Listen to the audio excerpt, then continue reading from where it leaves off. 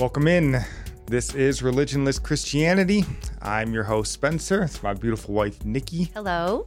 And we're so grateful that you're here today. If you're new, we like to get it out up front and early that we are not religionless, and this show is not religionless. We're very Christian folks, and this show is quite Christian, but it's more specifically the world and this nation that's a very religionless, very secular place, and that at least in part is where the name of the show comes from. So how can we live a life that's pleasing to God in this religionless world? That's what we're going to be trying to help you with today by looking at stories from the news. And I think we got some good ones. So for the show today, as we look at our news topics, we're going to look at Donald Trump's win in Iowa. And then we will discuss recent news regarding the vile enterprise of Pornhub. We'll also discuss 8 reasons why young people are walking away from their faith. And then after the news section, as we get into our Bible topic, we're going to end kind of with 2 Bible topics. The main one will be getting back to Mark Jones's book, Knowing Sin. So for those of you that have been with us for a while, we've been making our way through that book. We're nearing the end of it, but we want to finish it because I think it's important. And then we will touch on our new Bible topic that's going to take us throughout this entire year on eschatology. So we'll have kind of 2 Bible topics at the end of the show as well. We got a bunch to get to today. I think it's going to be a great show as long as I don't blow it in the process. We'll see. But before we get to everything, do you have any thoughts, any prayer requests, any praise reports, anything of that sort? Yeah, pray that I took the boys to go do their first driving portion of driver's ed, and I leave at like 7:30 in the morning, crazy traffic on the highway, and so that was just stressful. Anyway, we get there and nobody showed up. Nobody's there. That was very frustrating. Hung out there for a while, called, emailed, nothing. Still haven't heard a reply back from them. I don't know. I don't know what to do. And I go online to see if I can book another time. All the time slots just are gone. So, and this place actually does have really bad reviews. So, yeah. Well, just pray that we get our boys the driving they need. So that we'll just do it ourselves. No, it's they funny need the because practice. You mentioned that these people that have to be hired to be the driving instructors, they require you to have a bachelor's degree to be a driving instructor. Why would that be important? Either way. Yeah. So pray for Nikki's sanity there. We'd appreciate it. I would appreciate it. Yeah. But then also, I just want to pray, not necessarily for me, but just a reminder to be praying for persecuted and suffering Christians around the world. Hebrews chapter 13, verse 3 instructs us to remember the prisoners as though we were prisoners with them, and those who are mistreated. And it says, since you yourselves are also in the body, so we should remember the persecuted Christians. And, there's Christian brothers and sisters suffering under, different levels and forms of persecution all around the world. I saw this article.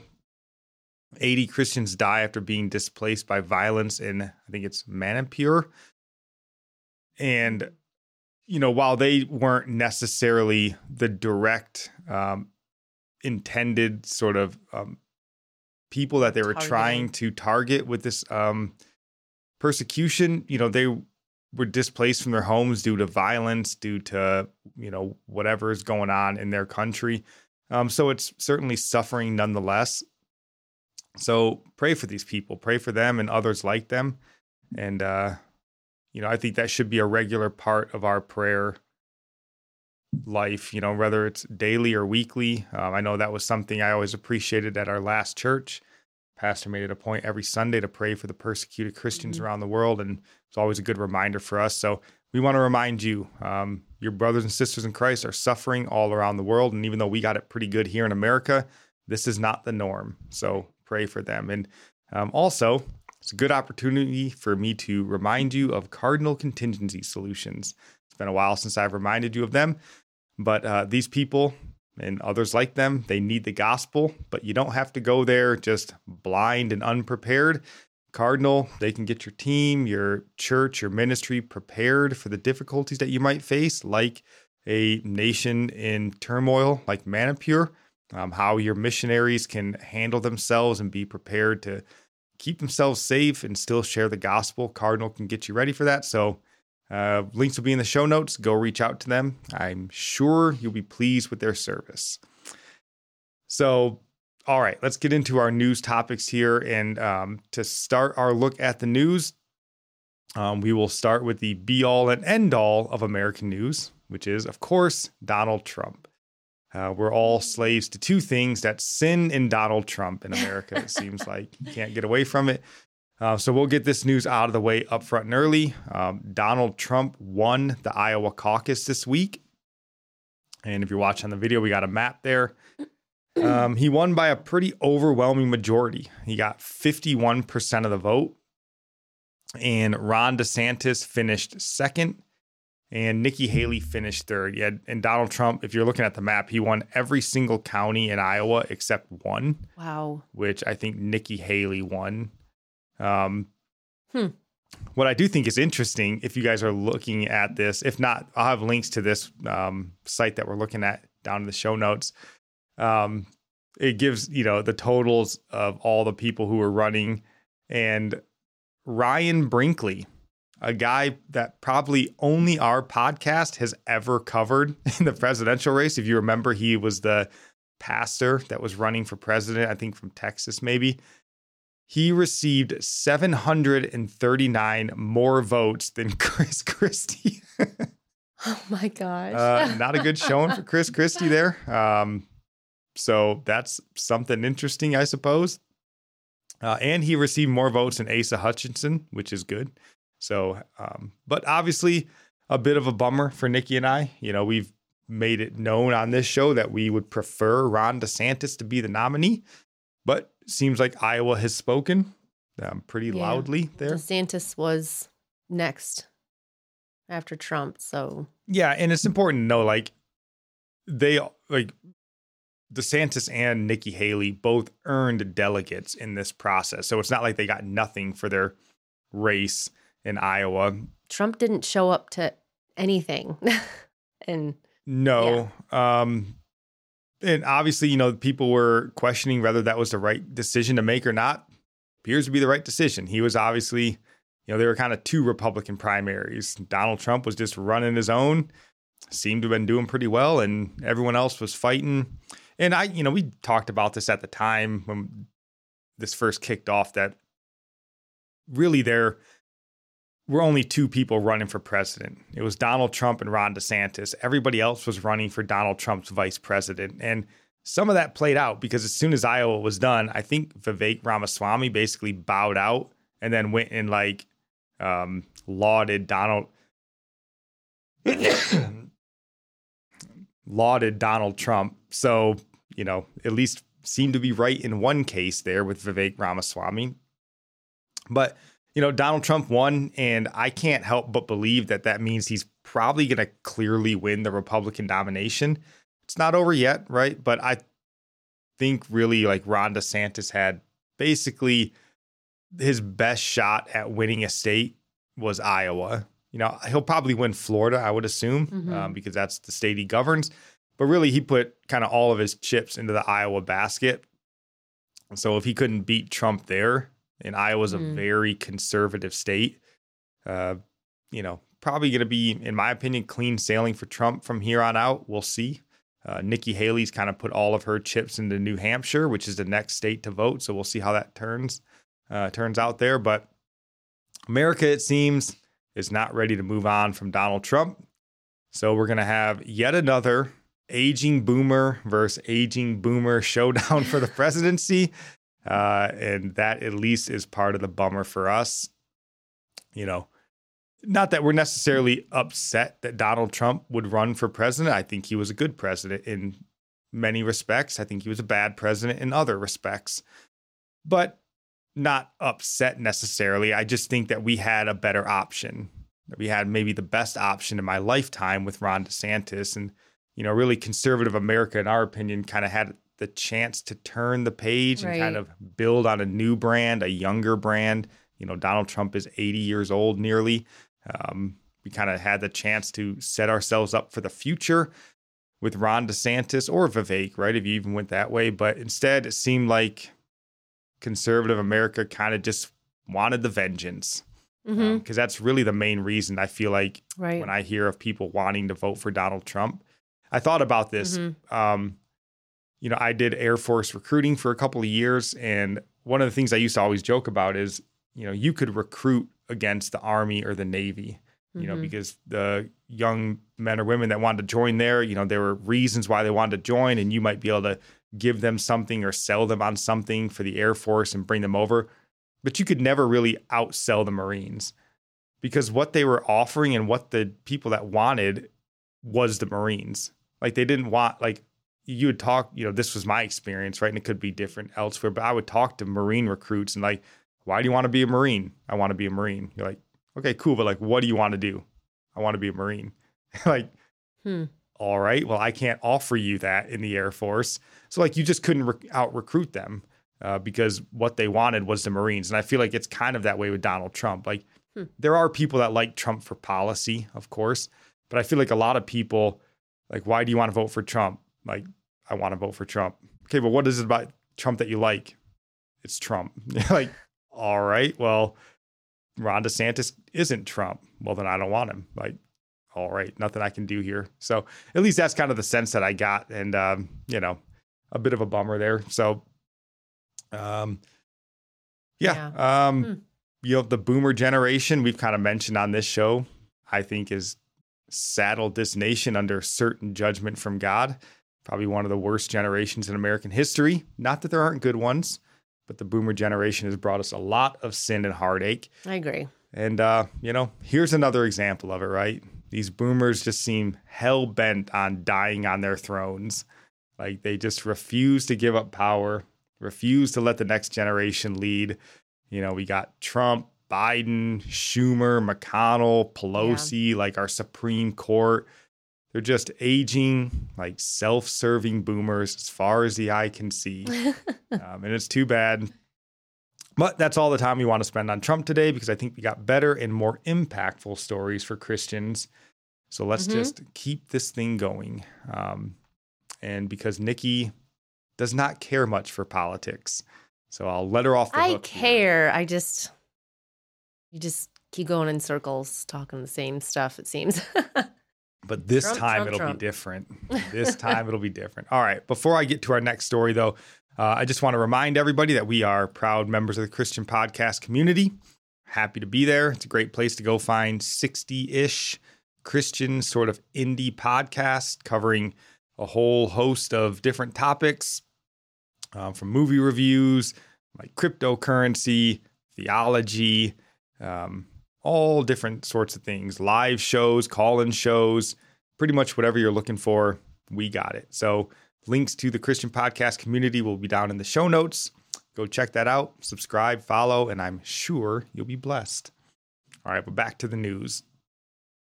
Do you want to read this verse? I put this verse down just as a starter, but Ephesians chapter 5, verse 11. Says, do not participate in the unfruitful works of darkness, but instead even expose them. Yes, that is what we should all be doing. Not participating. Fun. It's kind of like you don't want to talk about it sometimes. Like, it's just so dark. It's like, maybe it's just more for me. Well, no, and it is a bit of a, conundrum there, right? Because Paul also tells us to focus our minds on the heavenly things, the beautiful things, right? But then also go and expose the darkness. So, but I think, maybe the more you focus on the heavenly and the beautiful, then you're more apt to see and discern the darkness. But we should point it out, right? Because people in this world need to know, and that's what we're going to be doing today. Well, we didn't necessarily do it, but it was exposed, and we're going to be discussing who did it.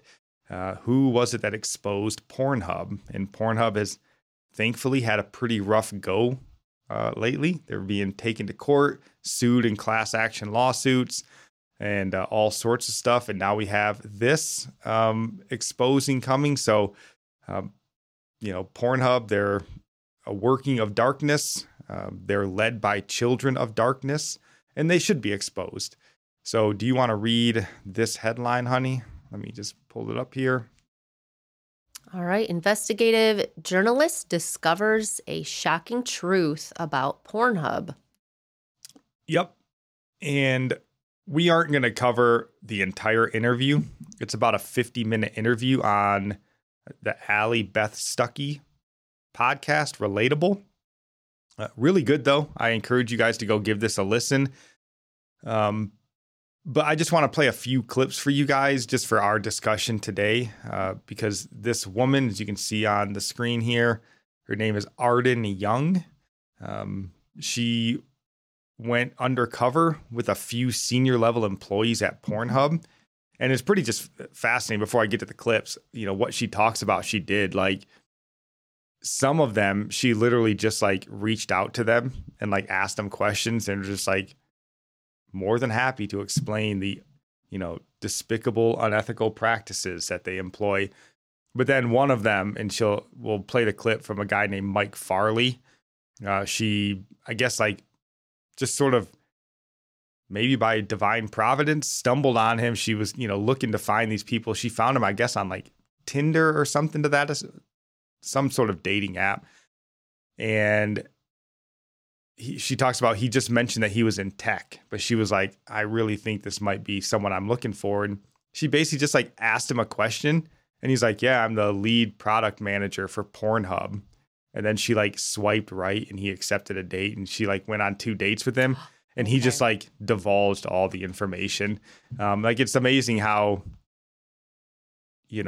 they've probably been in this despicable world of darkness for so long that it just seems normal. Why would he openly discuss, why not just lie about where you work? Like, that's kind of even shameful to say. Well, I guess in a sense, right? Because you're on Tinder and maybe your profile's there, and if somebody swipes right, then you're like, cool, they're down with this.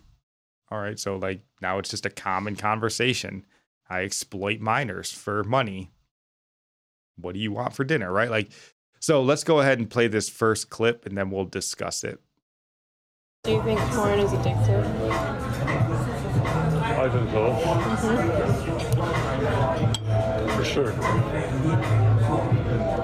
I mean, 180 million unique visitors a day is a lot. Even like Jordan Peterson, I know that he says like there's not many studies on it. There's not a lot of like, we don't really know the implications.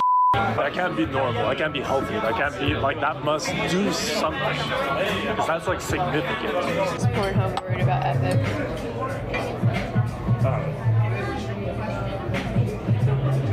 Not really.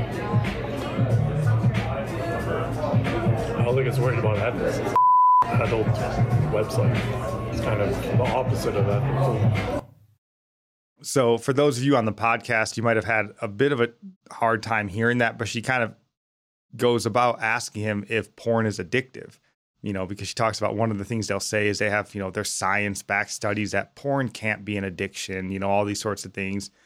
So she asked the lead product manager at Pornhub, and he's like, oh yeah, like it has to be addictive. And he makes note that there's 180 million unique visitors to Pornhub a day, which is staggering. That's just one of like 40 million porn websites on the planet. Wow. So, the Pornhub employees, senior level employees, are admitting that porn is addictive and also unethical, right? She asked him if porn is ethical or whatever, and he's like, no, it's a adult, I can't think of the word, adult website, basically. Like, it's inherently unethical, which is funny because she does go on later in this interview, if you listen to it all, where she talks about she's being, I think, sued now or taken to court by Pornhub's lawyers for exposing this. And one of the things that the lawyers brought up was that what she did to them, like this undercover journalism, was unethical. And she's like, gosh, are you kidding me?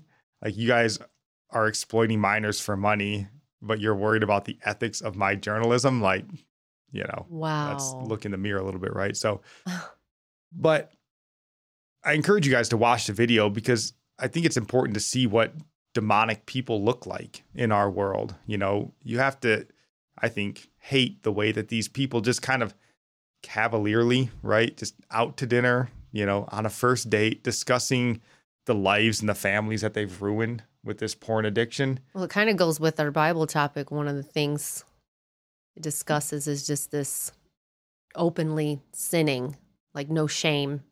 Sinning with a high hand is how it's worded. And I would certainly consider this sinning with a high hand. And, that's obviously a more biblical and smart way to say it. I've always considered it the difference between being between sinning and being a sinner. Mm-hmm. And we're all sinners in a sense, but like someone who lives in sin, makes their living from sin, well, I guess revels in sin. Those who are blind, and the pride is what blinds people to confessing, I'm sure to this even guy makes seeing a lot it. of money. But like here we have this guy, Mike Farley, right? The lead product manager for Pornhub. Like just a cavalier conversation with a girl he just met, hey, my name's Mike. I work for the Dark Lord. I'm one of his children. Do you want appetizers? Like what a weird world to live in. I would feel nervous, like for my life, if I was her, like going on a date with a guy. Well, and she made works there. mention. I didn't watch it all. And she said, to, I guess, Mike Farley's credit, if you want to give him credit for being a child of Satan, but she said he was a fine person to be on a date with. But she did mention that on some of the other dates, because she is married, that her husband would go and like sort of sit off in the distance and watch and make sure she was safe. Wow. And stuff like that. But like, this is wicked. These are Satan's children. And I think it's interesting to see them because they look normal, right? If you saw Mike Farley going down the street, seems like a normal dude, has a normal conversation, might even look like a cool dude. He works in tech, probably makes a lot of money, all these sorts of things. They look normal, but their souls are dark and their victims are many. What 180 city? million unique visitors a day that he's ravaging their souls with his product. And they're in Canada somewhere that she's meeting him. So I don't know what city in Canada, but so this journalist, Arden Young, she mentions that this Mike Farley character, he worked at Pornhub at a senior level for 11 years. So just, right, consider the lives that he has contributed to ruining. 11 years, 180 million unique visitors a day. And that's just at his website, Pornhub. And, well, in fact, he works for MindGeek, which is like the parent company of Pornhub, which I believe owns other websites besides Pornhub.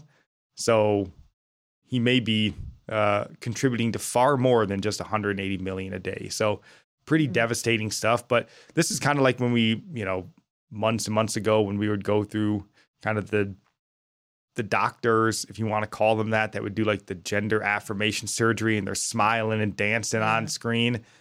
And you're like, these are demonic people. This is what they look like. And you wouldn't expect it, right? There's no horns, right? They're not all, disfigured. There's look no happy and shame. They're prosperous. For sin like that. Like there's no, they won't stop. That's what's kind of so disturbing about it, is that like there's no length they wouldn't go to. They have no shame.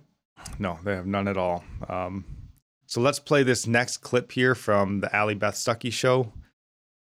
Is that basically what you asked? The question I posed to them was, hey, I'm new at this. I have a bunch of videos just plopped in my lap to upload, but these girls look super young. What's the process? And they go, well, we'll deem what's underage. We have our processes.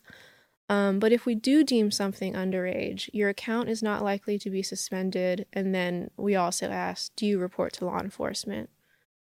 And they said no. So again, if you're on the podcast and you had a hard time hearing it, she talks about how she posed as an ad agency and called Pornhub or whatever and asked about placing ads and made the case that like, I have all these videos, I'm new at this, but like, man, these girls look super young. And Pornhub's response to her was, well, just send them over to us anyways. We'll determine if the girls are underage or not. And even if they are, we won't inform the police. That's their high ethical standards, right? That they're holding this journalist to, right? Because they're holding her accountable for her unethical practices. They're saying, send us your kiddie porn. We'll determine it if it's actually kiddie porn. And even if it is, we're not going to tell anybody. You're off the hook. Are they saying they'll accept it still? I don't know. Well, they will. Well, and that's essentially what she's saying They're just in saying this that to interview. And her, what she though, but who exposes knows? is that, yeah, in a lot of respects, they will accept it. So this is a company here completely comfortable platforming underage sex acts. And because that's what she's exposing during this interview and this investigative journalism is that a lot of the stuff, maybe not a lot, maybe not the majority, but enough of it that they platform that's on Pornhub is underage girls because and this is what she finds in here, they really have no way of verifying the age of a person. Right. And then there's also the rape cases that are platformed on here. There's videos of people that are put on the platform without their consent. And they're just completely fine with that. But here she's talking about the underage girls. And It's just kind of funny because you just look at the person. Okay, you can't go and buy alcohol. They'll card you if you look under 40. Why don't they just do that at least? You look under 40, we're going to say you're a child. And we'll get into this later, but it's because of money. And one of the things she makes mention of in here is that the most popular ad, I guess, that runs on Pornhub or the most popular actor is like a guy. I suppose he's probably of age, but she said he looks 15, a young boy. And she said that's the most popular advertiser on Pornhub. And Allie was like, that's weird that a young boy. And she's like, well, it's because of pedophiles, that the pedophiles like the young boys. And she made the note that one of the senior level executives or whatever pointed out to her that it's easy to turn pedophiles into whales, which are people that will spend a ton of money on their website. So they feed them these super young looking. And I think she even makes notes that the most popular sort of group or tag or whatever that people look up on Pornhub is teens. And she's like, why do you even have a section called teens? Like, well, they're for 18 and 19-year-olds. Like, no, they're not. The idea is that they're younger. That's what they're trying to get them to look like.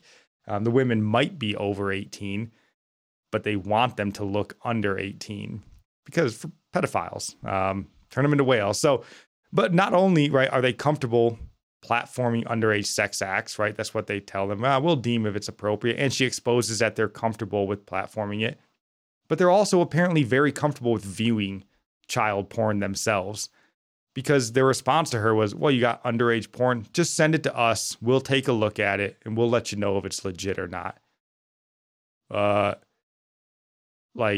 So you're probably taking a look at a whole bunch that isn't legit, that young kids, you're just comfortable staring at child porn.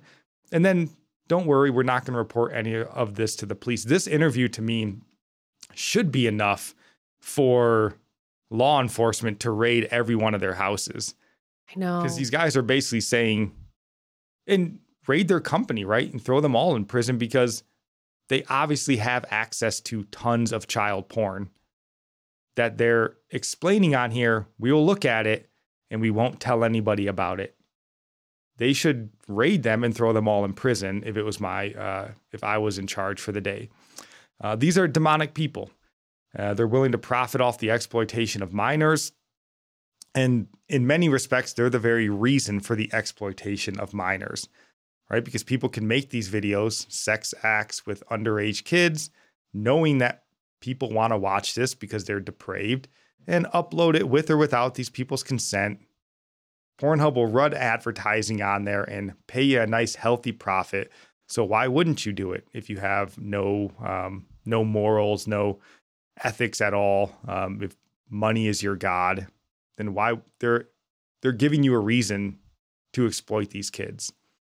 So a good takeaway from this is if you are on Pornhub, please don't be on there. But if you are, and the guy or girl looks young, you should feel very comfortable with the fact that you are probably looking at child porn. They probably are, in fact, young. They are probably, in fact, underage. And that hopefully will lead you to feel waves of sorrow, shame, guilt, sickness, because you are advancing Satan's kingdom in the world. That's the way you should feel about it. And it should bring you to your knees in sorrow, hopefully. I don't know. I'm just disturbed thinking just how dark people's souls are. That many viewers a day, and that's just that website. Yeah, and the number one thing they're looking for is underage kids. They call them teens, of course, but they know what they're looking for. It makes me feel so uneasy. Just now I'm like paranoid going out in public. Yeah. You walk by pedophiles every day. Well, and that's the way we should consider it, right? Like, Ugh. it's not very uncommon anymore to hear people sort of casually.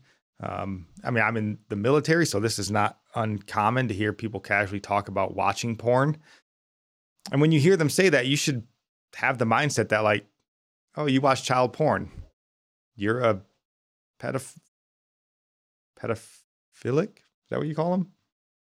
I don't know. Either way, that's how we should view them, right? Like, oh, you were on that website? Cool, you were looking at child porn. That's disgusting. And the girl even makes the point in here that, or I think Allie Beth Stuckey makes it, is that this should be stigmatized. Stigmas exist for a reason, and people who go to porn sites like this that are knowingly watching child porn, they should have a stigma on them. Like, we should recoil when we see these people. Mm-hmm. Like, when you see Mike Farley, you shouldn't just be like, oh, you work for MindGeek, huh? Huh. It should be like, you know, clutch your pearls, grab your kids, and run away, because they are servants of the Dark Lord. That is the way we should stigmatize these people, because it's repulsive. So 2 more clips here. Let's listen to this next one. Basically saying that. It's hard because how do you get somebody to prove that they're above age? Because if they can get a fake ID. Do you think there's like videos of underage still getting through? You don't know who that is. We don't have consent of that person, and we're running ads. Like, as a business, we're monetizing content that we don't know where this comes from. We don't know who's on that video. We don't know the age of the person on the video. This used to happen all the time, but we would just say nothing about it. Like, we'd just be like, hey, whatever. It's like something that you just shut up. Like, just don't say nothing. Like, just be quiet. So there again is Mike Farley, and he's basically saying that, yeah, underage kids still get through, because this is what they basically got taken to court for, is that, you know, they were platforming minors. So they were like, well, we're going to clean it up. We're going to clean it up. And then she's basically asked him, like, have you guys cleaned it up? And he's like, nah, not really. And she talks on here about how you can't really clean this up, right? Because what they want and how they're cleaning this up is ID. You need like ID for the people uploading the material.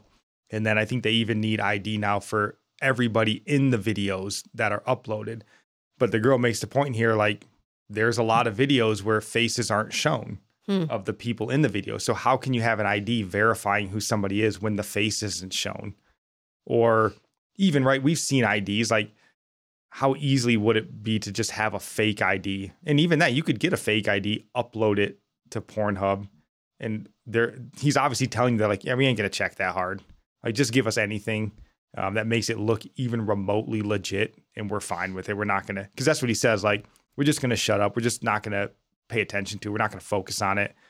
Just ignore it. So, right, there's underage porn is coming through to Pornhub, and they don't care. And of course they don't care, right? Because this would betray their entire worldview if they cared. If they had any morals or standards whatsoever, it would betray their worldview. But you should care, especially if you consider yourself a Christian. You should care because your soul is at stake. Because if you're working with Pornhub to advance Satan's kingdom in this world, you should care. Because you're likely on your way to meet him. If you're working to advance his kingdom, you're likely on your way to meet him.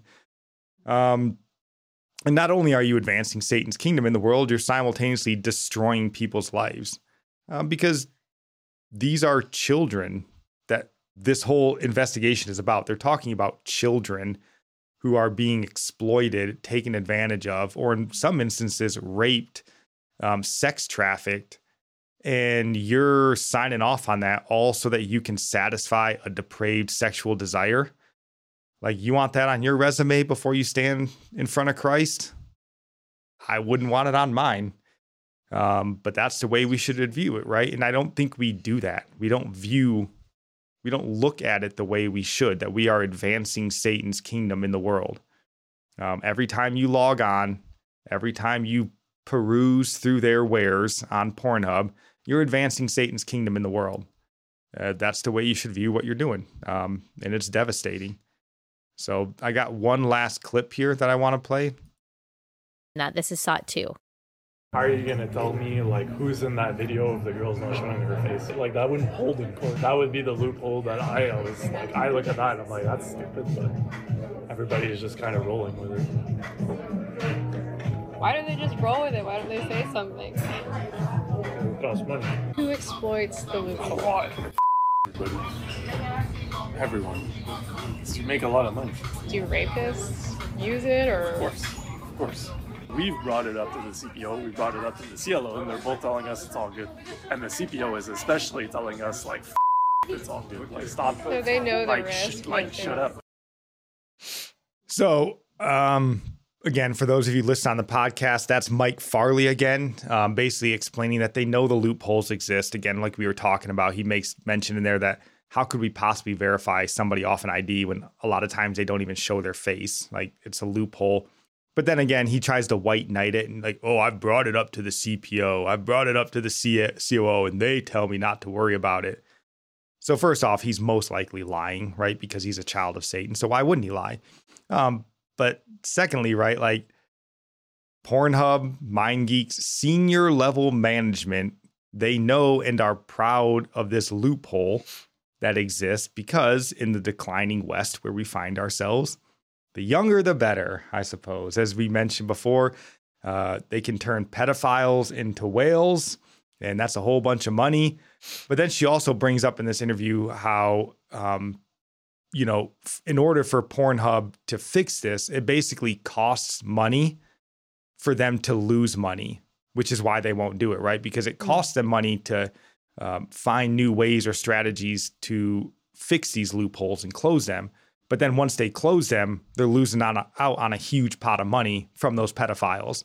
So it costs Pornhub money to lose money. And they're like, yeah, we ain't doing that, right? Because money's their God. And that's what they're going to worship. That's what they're going to, advocate and fight for. Underage kids, which we would call children, because that's who they are. They're not necessarily just underage. They're children. They are the money makers in this lost and dying world. And Pornhub is fine with exploiting them. Apparently more than fine with it, even at senior levels of leadership. And everybody knows what's going on. Everybody does. And, I think if we were a more just and righteous society, we'd be hanging millstones around these people's necks and tossing them into deep lakes. Because they're wicked people. They're destroying lives. They're advancing Satan's kingdom in the world, and they're more than happy to do it. Just because they're a company, nobody does anything about it. But if you came across a person, you would probably kill them. If you knew a person who was actually involved, the one recording and sending in these videos, you would take down people individually on your own. Like, right. I mean, you would do whatever to protect children. Yeah. If somebody was raping a kid in, the room next to you and you busted in there and saw it and beat the dude to pulp, right? You would be lauded as a hero. Right. Remember we did that story. I mean, it's years and years old now, but the two officers from the Army that had overheard or they came into, I guess, knowledge that like one of the chief police officers in Afghanistan was raping this young boy every night. I guess they confronted the guy and he still didn't stop.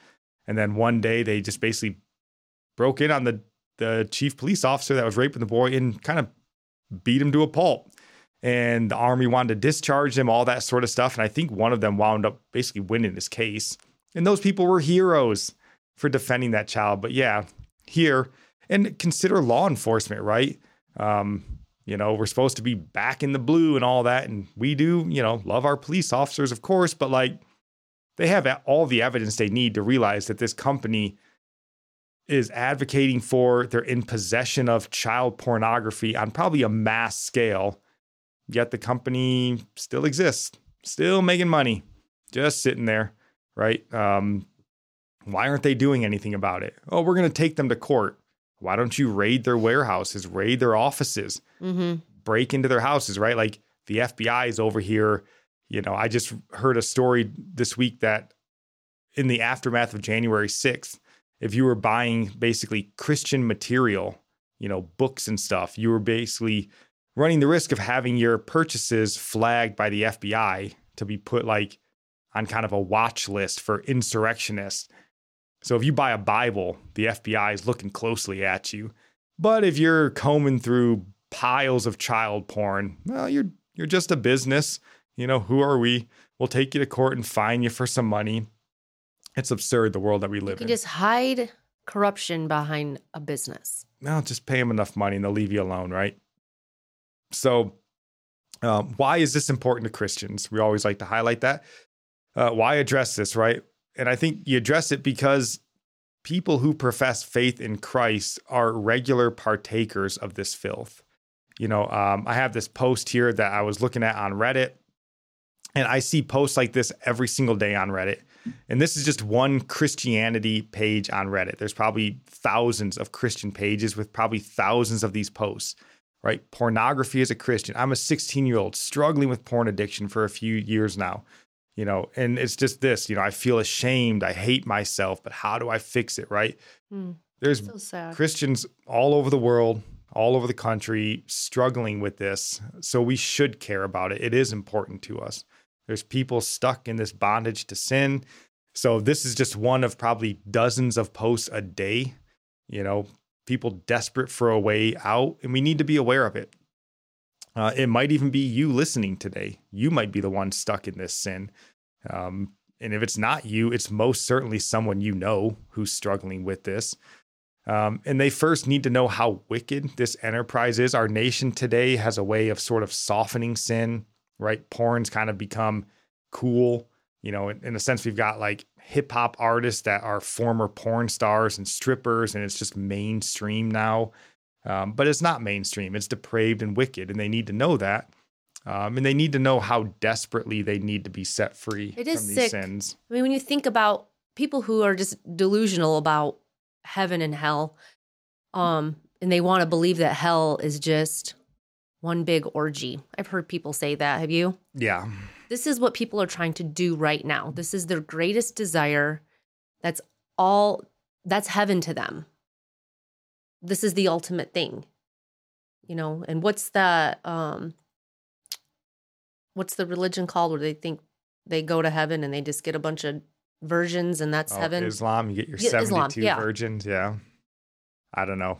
Why this is the ultimate, like the end goal. Like this is the goal. That's and just it's like always been, right? the most wicked. This is where it leads. Every It's just false and pagan religion is built on, sexual immorality, which is probably why in every listing of sin, basically in the New Testament, they list sexual immorality first because it's super It is. dangerous. Like it doesn't get worse than this, is what I mean. Just taking advantage of a child and using them for your own sexual perversion. Right. I mean, there's obviously the sin of just general sexual immorality, but then, when Right. you're abusing children, it just, and again, this is going to lead into our Bible topic at the end. It definitely escalates that sin. But for you sure. see how this is connected, like this Reddit article or this teen saying he's struggling with pornography, and this is connected to our next article with, just the one point that you bring up about discipleship of our kids and Yeah. teens. This is the result of kids in Christian homes not being discipled, and they're struggling in this kind of sin. Yeah, it's dangerous. I wanted to show these stats here that I saw. So, again, if you're on the podcast, I'll have this linked in the show notes. Go give this a look if you want to read more about these. But it says 70% of Christian youth pastors report that they have had at least one teen come to them for help in dealing with pornography in the last year. 68% of church-going men and more than 50% of pastors view porn on a regular basis. Pastors. Of young Christian adults, 18 to 24, 76% actively search for porn. 59% of pastors said married men seek help for their porn use. 33% of women ages 25 and under search for porn at least once per month. Only 13% of self-identified Christian women say they never watch porn. So that means 87% of Christian women have watched porn. 55% of married men and 25% of married women say they watch porn at least once a month. 57% of pastors say porn addiction is the most damaging issue in their congregation. And 69% say porn has adversely impacted the church. And then only 7% of pastors say their church has a program to help people struggling with pornography. So, we cannot be the light in a dark world when so many of us are willing to put their lights out so they can go and be partakers in the darkness. Our churches, like basically everything in Western civilization, is being ravaged by the demonic porn industry. And the church needs to wake up and get active in putting a stop to this. I saw this other article here, Covenant Eyes, which is an app that kind of helps people overcome porn addiction. They talk about porn as being a civilizational crisis, and we would agree. And they certainly speak our language. They're calling it outright demonic, the porn industry. So we would certainly agree with that. It's a civilizational crisis in the West, and it is definitely demonic. So what should Christians do about it? Well, what I do is I'm at Target with the kids, and they're, you're over in the area where there's, the DVDs and just the cover of stuff. We were there yesterday, and I don't like shopping at Target though, but I'm just flipping them over. I'm like, oh my gosh, my kids are near me, and this is like right in their face, like the cover of albums with a woman pretty much naked. Right, that's what I mean. It's so normalized and commonplace that. So, that's how do you protect your kids? How can you live in this culture? The Amish got it right. They, what do we do? Our kids, honestly, that is pornography. Our kids see pornography all the time, and we're desensitized to it. We don't even recognize it. That's what it is. Well, you're supposed to adhere to the good, godly Christian advice of, well, you can't protect your kids forever. They're going to leave home and go crazy. That's the advice, huh? Just give them the porn now so they don't partake of it later. That's terrible advice. So does this start, you're introduced to it as a kid. Is that the common story? Or are people, some men, just look at it for the first time as an adult? I guess today that probably won't happen because it's in your face. You go to any store and... No, I saw another article. I mean, most people are introduced to porn at a very young age. I've told my story on here. 12 years old, I think, was the first time I saw porn, and it was hardcore porn. But I think I saw an article. I don't have it here, but I think it talks about by 13, over half of children have been exposed to porn. But then again, right, what we consider porn now has gotten exponentially, the standard has gotten much higher, right? Whereas we don't see the movie cover or the DVD cover of women or men, in their underwear or in bathing suits and skimpy bikinis as pornography anymore. That's just normal. Well, no, that's pornography in a sense. So how much higher would that number be if we actually classified at all. But then even this article, right, they talk about, when we look at what should Christians do about it, it says only 7% of pastors say their churches have programs to help with porn addiction. That's wild. I mean, that needs to be 100% of churches. Pornhub is demonic. We've kind of talked about that. Those who partake of their wares are serving Satan's kingdom. But people need to be aware that there's help, there's hope for those that are trapped in that sin. They can be free of the sin. Consider your church. This article here says 68% of men go to church on Sundays, right? They play church on Sunday, but then they go back home and they work to advance Satan's kingdom Monday through Saturday. Mentioned earlier, how do you suppose you're going to fare standing before Christ with that on your resume?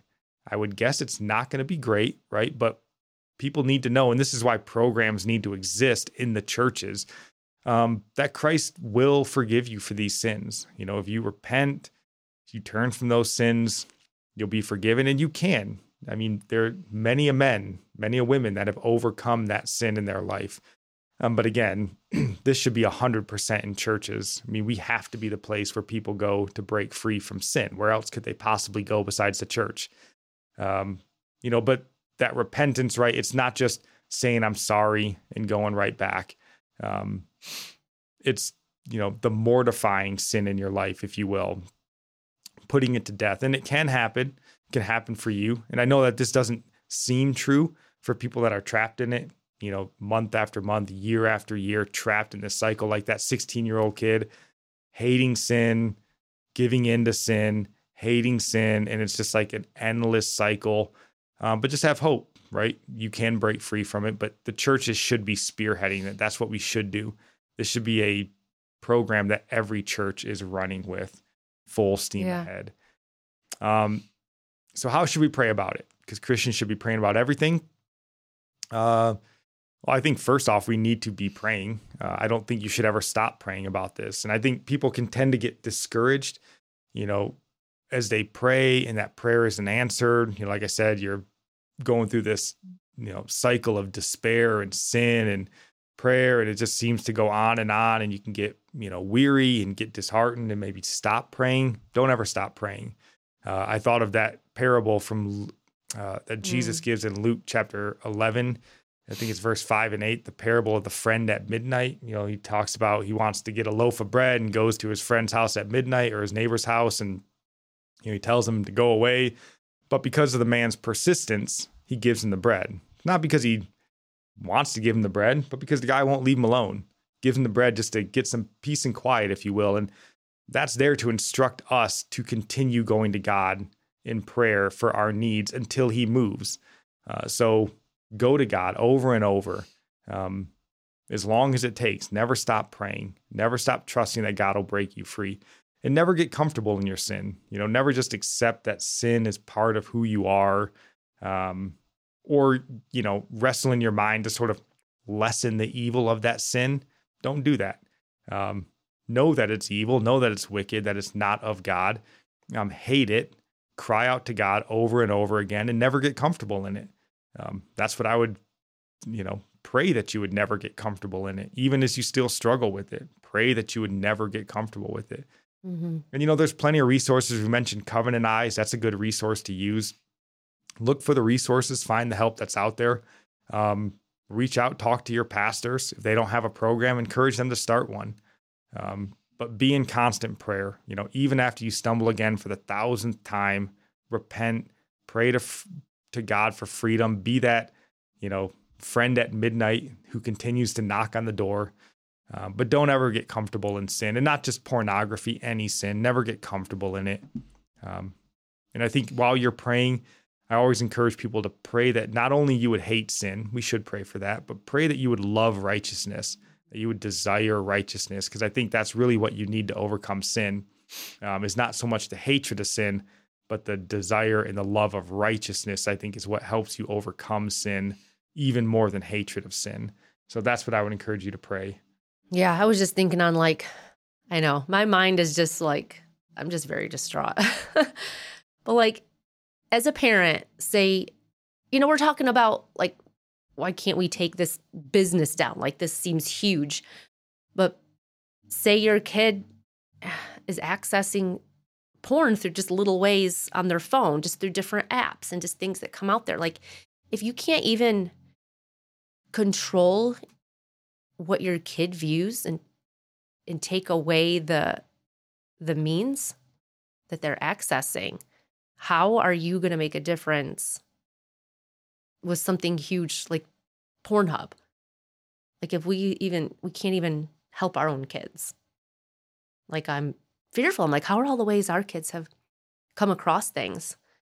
Like, oh yeah. And I was thinking about, like, our boys have gone into people's homes to, like, take care of dogs and stuff. Like, they help people out like that. And like, what's just in these people's houses? Like, I don't know them well enough. Yeah. And I mean, at some they've come level, across something. like, and at some level, right, you can't protect 100%, right? But should be talking, should be praying about this. It should be discussed with your kids from a very early age, right? Probably earlier than you would expect it would need to be addressed. Yeah. Talk about the sin. I've talked to my boys about this. We pray against sexual immorality every single night of our lives. But he's even just highlight how damaging this sin is. I've read to my boys and I talk to them that, people that get stuck in sin and pornography, it's a sin that grips them their whole life. I've read to them the studies of people in their 70s that still partake of porn regularly. And you're like, can you imagine suffering and giving into a sin for 55 years straight? Like, don't ever let it grip you. And I think just, should be talking to your kids, praying with them, reading scripture with them, pointing out the sin. Because again, you can't shield them 100%, but you should certainly shield them where you can, for sure. Yeah, it's like the most uncomfortable thing to have to talk about with your kids. But the world's perfectly comfortable talking about it, shoving it in their face.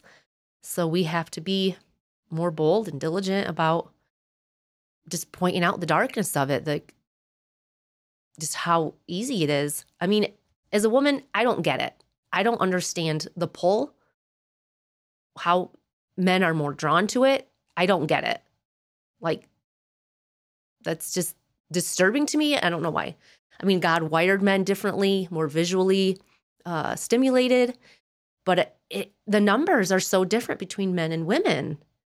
Well, and it's even changing because they're coming after women. They're seeking to get women hooked in this way as well. I mean, like I said, 87% of women have watched porn. Well, I've seen it as a teen, just the situations I've been in, but I've never been like, ooh, I have to watch that. I've never been drawn to it. It disgusted me. It's just crazy because men are supposed to be the spiritual leader, but men are weaker in this way. So it's just... Yeah. And I'm sure there's a reason why Satan is coming after men so hard this way, right? I mean, if they're the spiritual leader, if you can knock out the spiritual leader, and we've read the stats, right? I mean, if a father comes to faith and, takes kids to church, I think the family's 93% more likely to come to faith. Whereas, if the mother is the only one in the house that has faith, I think the numbers are drastically lower. So Satan knows that, right? If you can get the fathers, you can destroy the family. So it makes no sense. He's not going to warn against a sin that he's delved into himself because you feel like a hypocrite. Why would I help someone else when I'm stuck in this? But it's one of those things, like, even if you're struggling in it, I don't know, maybe this is one of the situations like, yes, I have a plank in my eye, but I'm still going to warn you about the speck in yours, even though I'm struggling to get the plank out. Well, certainly. And that's a tactic of the devil, right? To, have you be quiet and not talk about something. Right. Because like, you're maybe guilty of it. Still warn. No. Even if you struggle. Warn against it, even if you struggle, right? Yeah. So very important topic. Pornhub is a cesspool of darkness led by children of darkness. But if you're a partaker, well, then you're signing off, advocating with them. So don't. Repent, turn from that sin. So we have one more story here before we get to our Bible topic, or our 2-ish Bible topics if we can. But before we roll into it, I just want to remind you guys, please take a second, like, subscribe, follow, whatever asked on your platform. We'd certainly appreciate that. If you're on the podcast, consider leaving a 5-star review. We would appreciate that as well. Maybe a comment if you're on Facebook, Rumble, or YouTube. We love to respond to comments if we can. But all that would really help us, and we'd be more than grateful if you would take a second to do that for us. But let's roll into our last news story here, honey. Do you want to read this headline? 8 reasons some young people are walking away from their faith. Yep. Very important for all of us parents out there to figure this out. So do you want to go through point number 1 here? Yeah. Number 1 says their faith was never really theirs in the first place. They did what they knew others wanted them to do. They followed in the steps of their parents and grandparents. What they never really did, though, was make that faith their own. Yeah. Yep. We see this. I'm sure all of you can think of people you knew in the church growing up, other friends you had as a child, and now they don't go to church anymore. They don't have anything to do with God. And I can list probably like 20 to 30. I went to a lot of different schools. I did go to a Catholic school, and I've been to public, and then I've just known people in the church. So I guess I know a lot of people I went to school with at the Catholic church, but I mean, that's not a Christian church. Right. But none of them have, a lot of them actually say they're just atheists now. So. Yeah. I mean, this is a very common thing that you hear all the time. The whole kids grow up in a Christian home, but then they leave to go off to college. Mom and dad aren't there to make them go to church. So Right. They kind of just stop going. It's not really that important to them because it was important to mom and dad. It wasn't really important to them. So I think, this is something as well that you should be discussing. We just, after reading this article, I was like, man, we need to sit down and talk. So we sat down with our kids yesterday and talked to them about this, that, it's important that they take the time to think about the faith for themselves. Is it something they believe, or is it just mom and dad's faith? Because, you're not going to stand before Christ and say, well, my mom was a Christian, so can I come in? Right? Like, it's got to be your faith. You've got to call on Christ to be your Lord. So I think it's something we should try to discuss with our kids as they grow. You should prepare them for that dangerous time in their life when they leave home, right? And they're off on their own. And, maybe start just in any way you can. I don't have the perfect solution here. We're working through this with kids ourselves, but I think the most important thing is just talk about it, address it, encourage them to think and ponder and read and study on their own, so that when they do leave, they're ready to, continue on in the faith and hopefully make it their own before they leave home. That would be ideal. So I know, I feel like that's what happened for me. Even though I did live lukewarm, I lived like an unbeliever in many ways. Even after, going to church all the time, being a faithful churchgoer, when we got married and you deployed and I was on my own I looked for a church. It wasn't until you were back from deployment. You deployed really soon after we got married, we got married September. You deployed in October. I remember that. You came back in March. Yeah. But I did. I went out and started going to a church. Somebody I worked with told me she really liked the church she went to, and it was that mega church, Manna Church. And that was good. I desired to go to church, I guess. But being on my own, I didn't know how to just look for a church. It was really the providence of God. Like, you think that you're making decisions in your life. Like, I thought, I'm going to work at Applebee's. And I had no idea. Someone there would tell me about the church they went to. And it is funny. Like, we plan our life, but the Lord determines all these things in things that are our decision that we do, the places we work and the people we meet. But God sets people up everywhere. Well, and don't think that you can't help your children either after they leave. We didn't necessarily have parents do this, but nothing says you can't. When you send your kids off to college, go and find them a church in that area. Yeah. And get them, take them there, get them plugged in. so that they at least have a church home that they know about, right? Those sorts of things I think are important. So I think April from Sovereign Grace, well, she moved away now, but I think she said her dad helped her find that church we went to in Florida. Yeah, they're still your kids. Yeah. So still help them. Do you want to read point number 2 here? All right, it says, they've seen too much hypocrisy among believers. It says, sometimes, to be honest, they've seen the hypocrisy in their own homes. Their parents weren't the same people at home that they were at church. In other cases, these young people have seen the moral failure of far too many church leaders. Yeah, I don't know how I feel about this point. I certainly believe it's true. I think it can affect kids. I think when they don't I understand. think this is the point they get led into believing by non-believers. That's the way I see it. That somehow this idea that Christians are uniquely hypocritical, I think is nonsense. Okay. People are hypocritical. Right. Yes. Yes. I would say Christians are just more honest about their hypocrisy. I hold to the fact that you have to be a hypocrite in order to be a Christian, right? Because we know the right way to live. We see it in Scripture. The Bible tells us how to live. We just recognize that we can't. We know we can't. We know we're hypocritical in our way. The unbeliever, the atheist, doesn't have a moral compass. So they say, well, I'm not a hypocrite because, they don't believe that they have to live a certain way. We know we do. So we're the hypocrites because we're following a moral compass and they're not. Which, again, right, because they are hypocrites, because they know in their heart of hearts there's a right way to live. They just refuse to acknowledge it and why there's a right way to live. So they're hypocrites as well. But, obviously there is truth to this, right? And you should be the same person in your home that you are in your church, with your friends, with your wife, with your kids. You don't want to set your kids up in this way that, they see you as hypocritical. But, I think this is more something where the secular and the godless world loves to point out the hypocrisy in Christians, but it's not like, this doesn't drive people away from other things, right? Like people don't see politician after politician fail and fall and just go, I'm never voting again. I'm done with politics. No, you realize they're humans and they fail.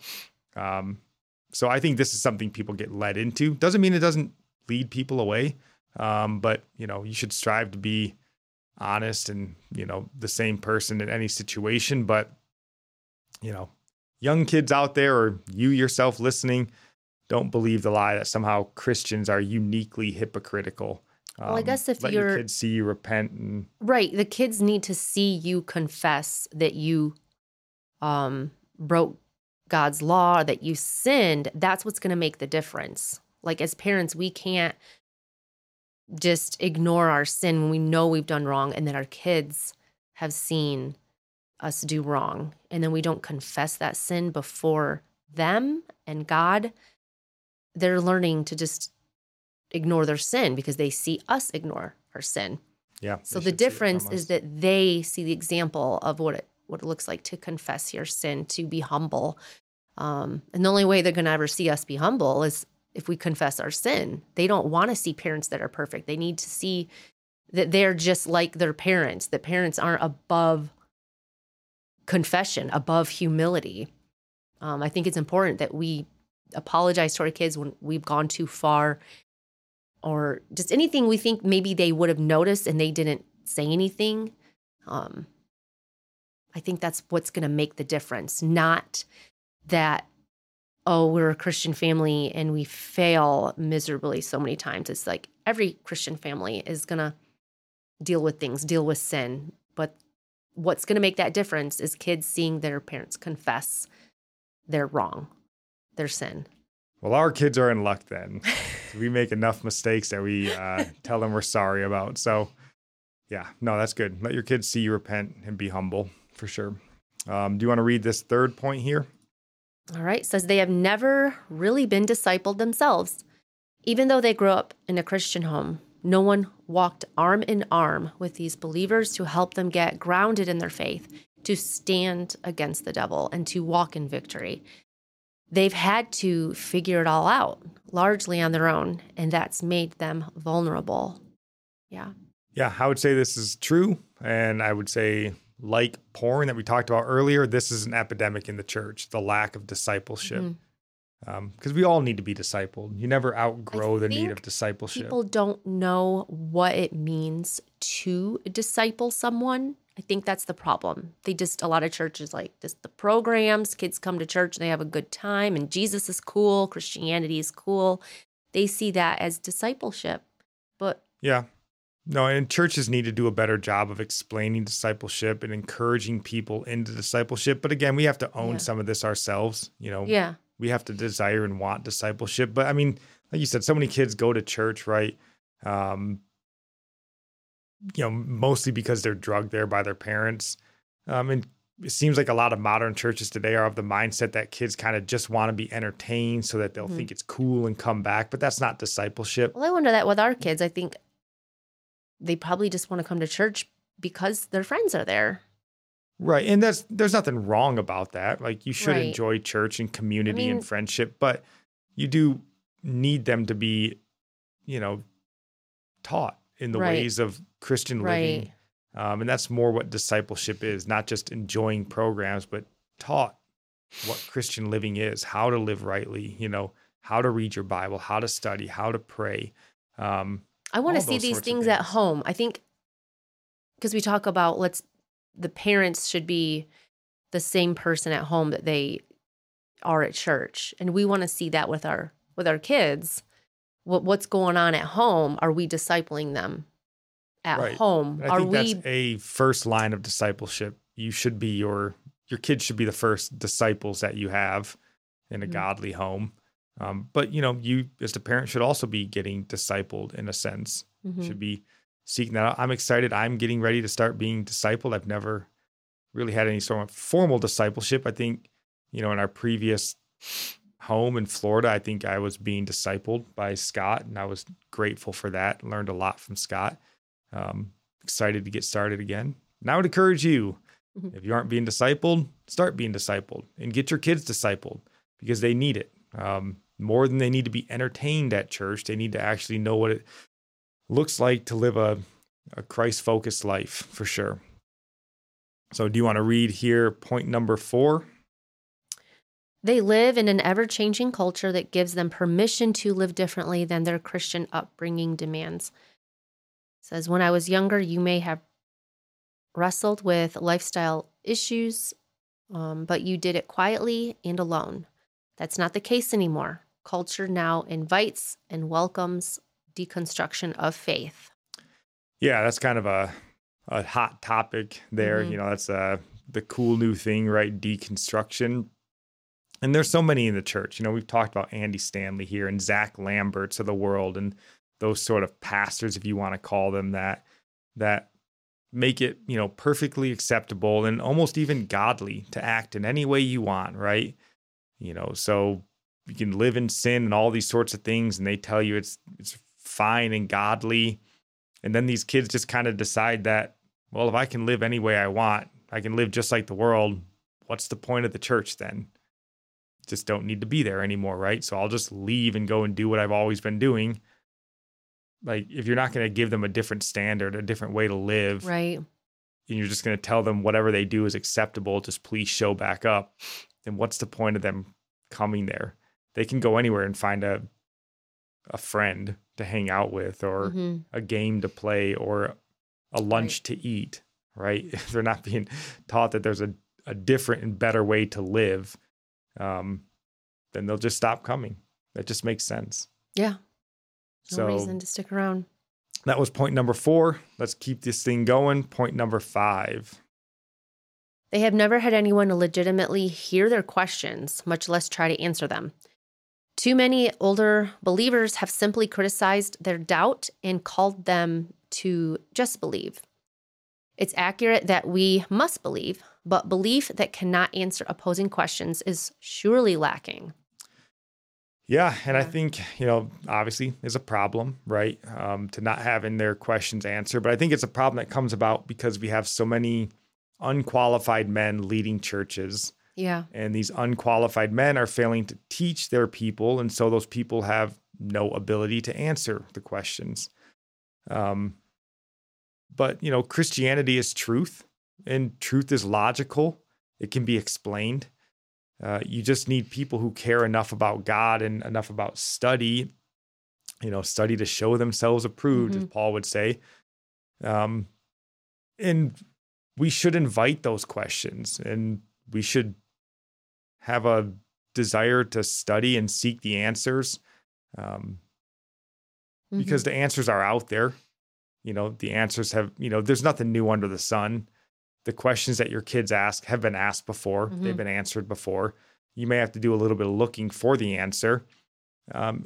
And you must also be prepared that the answer you find may not be the answer your kid wants to hear, but that's fine. You have to give them the truth. But don't run away from the questions. Don't just say, have faith. There's some things, right? There's the mysteries of God that we can't necessarily, nug down. But for most of it, there are answers. And we should be open to those questions. You should ask your kids if they have questions. That's why we do what we do on this show and look at things in the culture that, you may have to deal with, you may have questions about, and try to help as best we can. But you shouldn't run from that. Just believe is fine in a sense, but it should never be the final answer. Right. Yeah. And go find a church that actually teaches you the Bible. That's a good place to start too. Yeah. All right. Point number 6. They have had no real grounding in the word. This issue, of course, is connected to number 3. Others have told them this is the word of God, but no one's helped them know why we believe that about the word. These young people now approach the Bible with skepticism, if they approach it at all. Yeah, I think that's a big one. We live in a culture that tells kids repeatedly that the Bible has errors, or it has contradictions, or it's old, it's sexist, it's racist, and, every other falsehood under the sun. And if they have no one there, again, pointing back to that discipleship idea, no one there offering them or explaining to them the truth, but it's just that God loves you and he wants to help you overcome your battles, then how could they have any grounding? Your battles are always just going to be selfish, like your own issues, and you're never really going to look at the issue of like overcoming sin, like the real battle, the spiritual battle. Your battle's going to be like finding a parking spot close to the entrance. Yeah, somebody stole my parking spot. I need God to help me overcome the battle. And and you should be in a church that's teaching doctrine, a church that's teaching foundational principles and these sorts of things. And because that's what gives people the grounding, that the Bible isn't just a book that's haphazardly thrown together and tells, irrelevant stories that don't make sense. It's one story, right? But you need somebody that can show that to people, teach it to people, point it out to them that it's a foundation that's solid, that they can stand on. It's not the dilapidated foundation of Darwinian evolution that even its great prophet Darwin disproved on his own there. So they need the truth explained to them, though. They need discipleship. They need Bible teachers, not just hip preachers, if you will. They need Bible teachers that can put the foundation together for them, because it's not the easiest thing in the world to put together, but it is solid. It's like I said, it's not just haphazardly thrown together. There is a point to it. It's pointing in one direction. There is doctrine. It does make sense. It is logical. It can be explained. It just needs people that have put in the time and study and are able to do that, right? That's why we have gifts. I was going through my classes this morning, and one of the things, reading through the book, it kind of talks about the different giftings that we have and how some people are gifted with speaking and others are gifted in other ways. And they kind of made the point in there that, in the first 12 chapters of Acts, whenever you see Peter and John together, John's always silent and Peter's speaking. And they're like, that's because Peter had a gift of speaking. So Peter was the spokesman, right, for the group in a sense. And you're like, yeah, I guess that makes sense. John was probably more gifted as a writer. That's why he has 5 books in the New Testament, right? Where, and then maybe there's some who are gifted in other ways, right? Paul seemed to have been gifted in speech and writing, but I just thought that was an interesting thing. So, find someone who's gifted in teaching and let them teach you.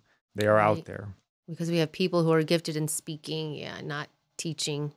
They Yes, just like to speaking and talk. teaching are not necessarily the same gift. No, they're not So, at all. Yeah. You can be gifted in the same way, but it doesn't have to be. So find someone who's gifted in teaching. Maybe for just sure. a motivational speaker.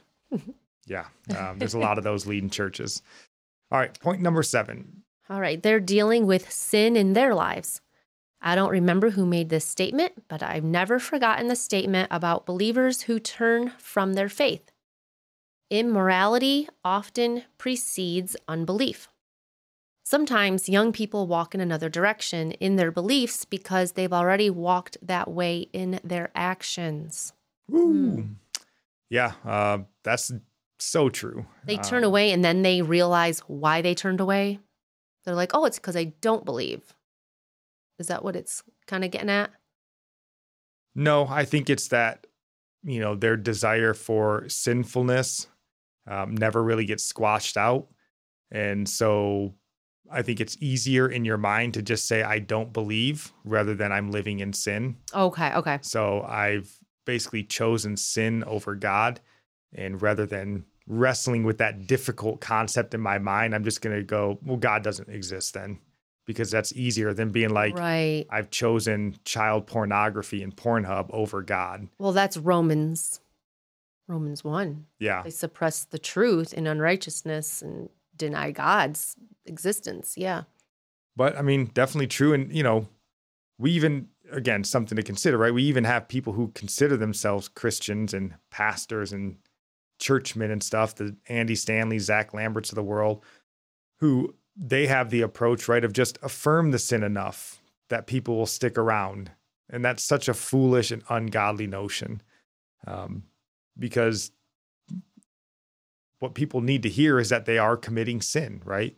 That their sin separates them from God and that they need to repent. We need to be calling people we need to be calling them to righteousness and not just acceptance of depravity. And again, they may walk away, right? But we can't be afraid of that. We can't just soften the sin in hopes that they'll stick around in their sin, because you're not doing them any favors there either. Let them know that they're living in sin and call them to repentance and help them, walk side by side with them as best you can. It's just such a miracle of God that in this wicked world, I'm just thinking about the whole Pornhub thing again. I don't know. I keep chilling about just how evil this world is. But the miracle of God, that there are Christians who resist the temptation, because temptation is everywhere. Like, we're dealing with temptation today, just in our faces constantly, everywhere we go, that they didn't have to deal with in Acts. We have it literally everywhere. Not even in just the sexual immorality category, but in other ways. But it is just a miracle of God that there's any Christians standing today resisting temptation. It's just evident that's proof of God that there's people who aren't given in to sinfulness.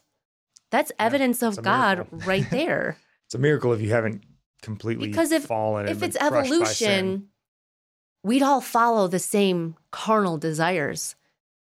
Why would there be some who don't follow that natural instinct? Like, animals all do the same thing. Why are humans not all following each other? You're not allowed to think that. It's just truth. Why are humans? It's like, okay, if you want to look at it like evolution, it's like we're splitting right now. Like, God does say, like, we're a new creation. It's like we're branching off of the old. We're different. We're a different breed of human, you could say. Because there's a spirit at work in us. How do you explain that some humans hate sin? The carnality, the natural desires of our species.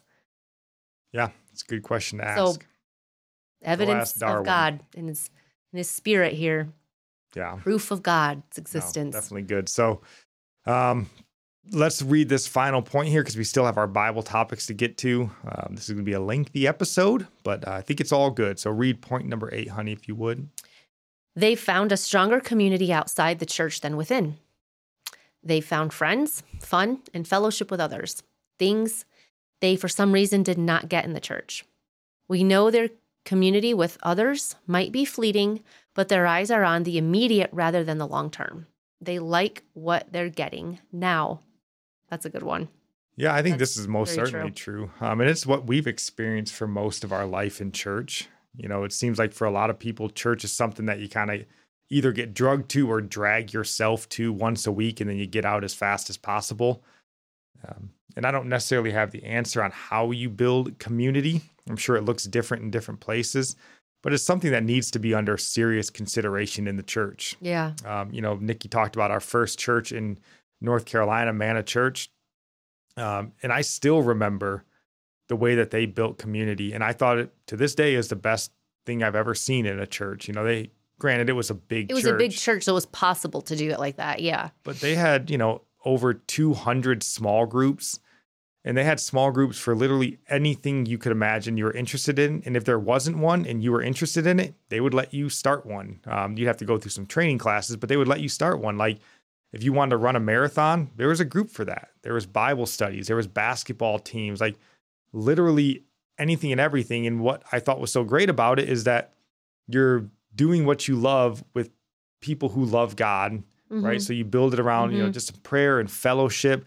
But you're getting to know people in your church and in your community that share things other than Common just interest. love for, Yeah. you know, scripture or whatever. Like Right. that's what you want to love, but we all love other things too, right? You like sports, you like cooking, you Yeah. like gardening, whatever. You can It's have not just small groups for that. going to church and then going home and being alone with your temptations. It's like good reasons to get out and do all these hobbies and be with believers and have accountability. It's like you could probably be involved in 3 or 4 different groups a day with how many different kinds of groups they had. Well, then we still have friends to this day that we met in that very first church in our small group. We went to a young married couples without kids group.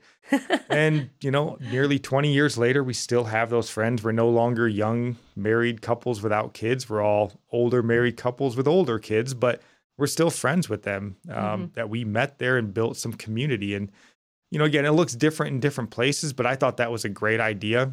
You know, find people in the church that have interests even outside of the church that you can, you know, have community with. And, you know, so that you get to know people in your church that aren't just the same 3 people that you sit around in your corner of the church that you sit in every Sunday, right? Yeah. You can get to know people on a more human level. Yeah. But then you both love God and, you know, those sorts of things. So I think it's super important. It's very important for kids as well, too, right? So there is some aspect of the kids just like being at church because that's where their friends are. That's good. Yes. That's where their friends should be. But even you as an adult, you should be finding your friends there. And, you know, because if you read through the book of 1 John, where we go to find out our assurance of salvation, one of the, you know, the theme you keep seeing in there is love of the brethren. Yeah. Do you love your brothers and sisters in Christ? Do you like being around them, right?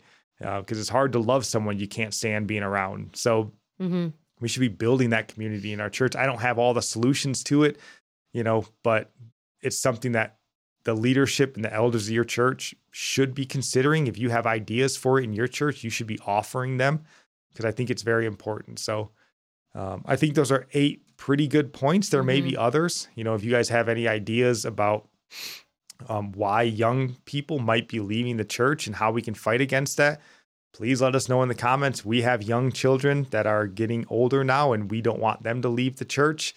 So please leave us a comment, send us an email, whatever you can. We'd love to hear from you on that.